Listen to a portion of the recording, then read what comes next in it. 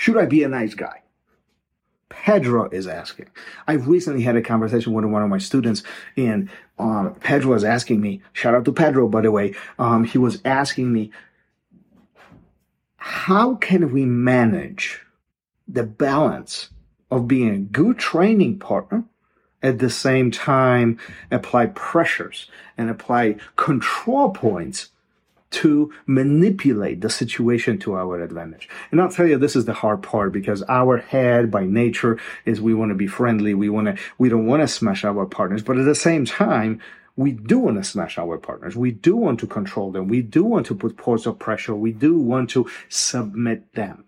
And I always think about this in a sense of, well, if we are not selfish about this, then our progression will be much slower. However, if we smash our partners all the time, then we are not going to have training partners. So it is a very smooth and fine balance here between those two, how to be a good training partner and how to apply pressures and achieve goals that you personally establish for yourself. I'll tell you this, when I was in my earlier days, white and blue belt, I was not a good training partner. You can ask any of the guys who still train, who are black belts by now, who train with me. I was a jerk. I trained hard. I trained all the time, and I trained truly to submit, to finish.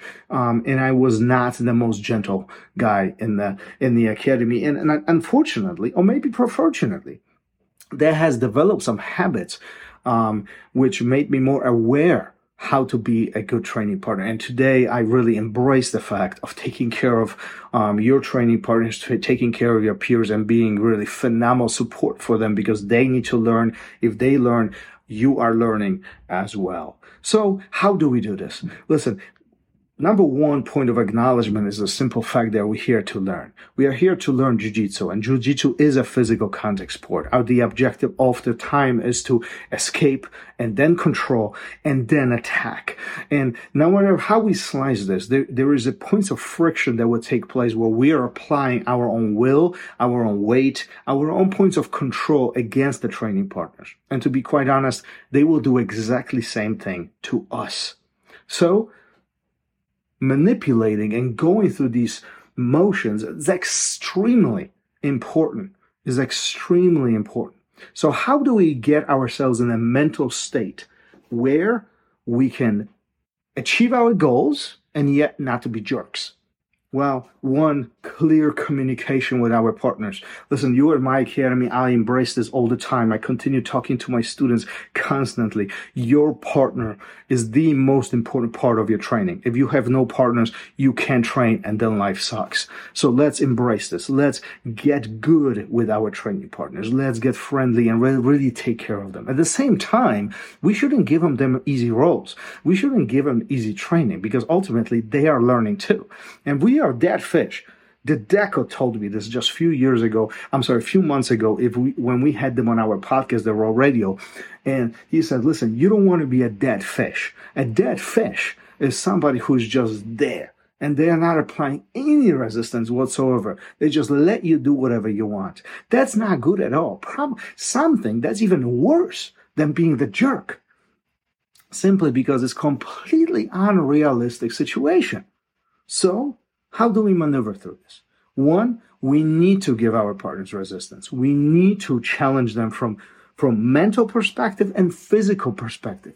But there is a big difference between being a jerk and being a tough training partner. Okay? Be tough training partner. Put obstacles in front of your partner. Put challenges. Challenge them physically and mentally. At the same time, communicate. You know when you got it. They know when you got it. When the submission is in play, there's no need to crank it. There is no need to be a jerk. There's no need to smash past the point of discomfort. There is no reason to hurt your partner. Think about it always this way. If your partner is unable to have a next roll because the way how you rolled right now, you messed up. ultimate goal here is to challenge our partners, push them to the limit, but never push them to the point when they are unable to return. Take care of your partners, take care of yourself, and continue learning together. See you on the mat. Peace. Thanks for listening. If you would like to engage and send me your comments, thoughts, questions, I'll be happy to bring it up to the show and help you out in any way I possibly can. You can find me on Instagram, RodzińskiBJJ. Until then, keep on rolling. I'll see you guys on the mat. Peace.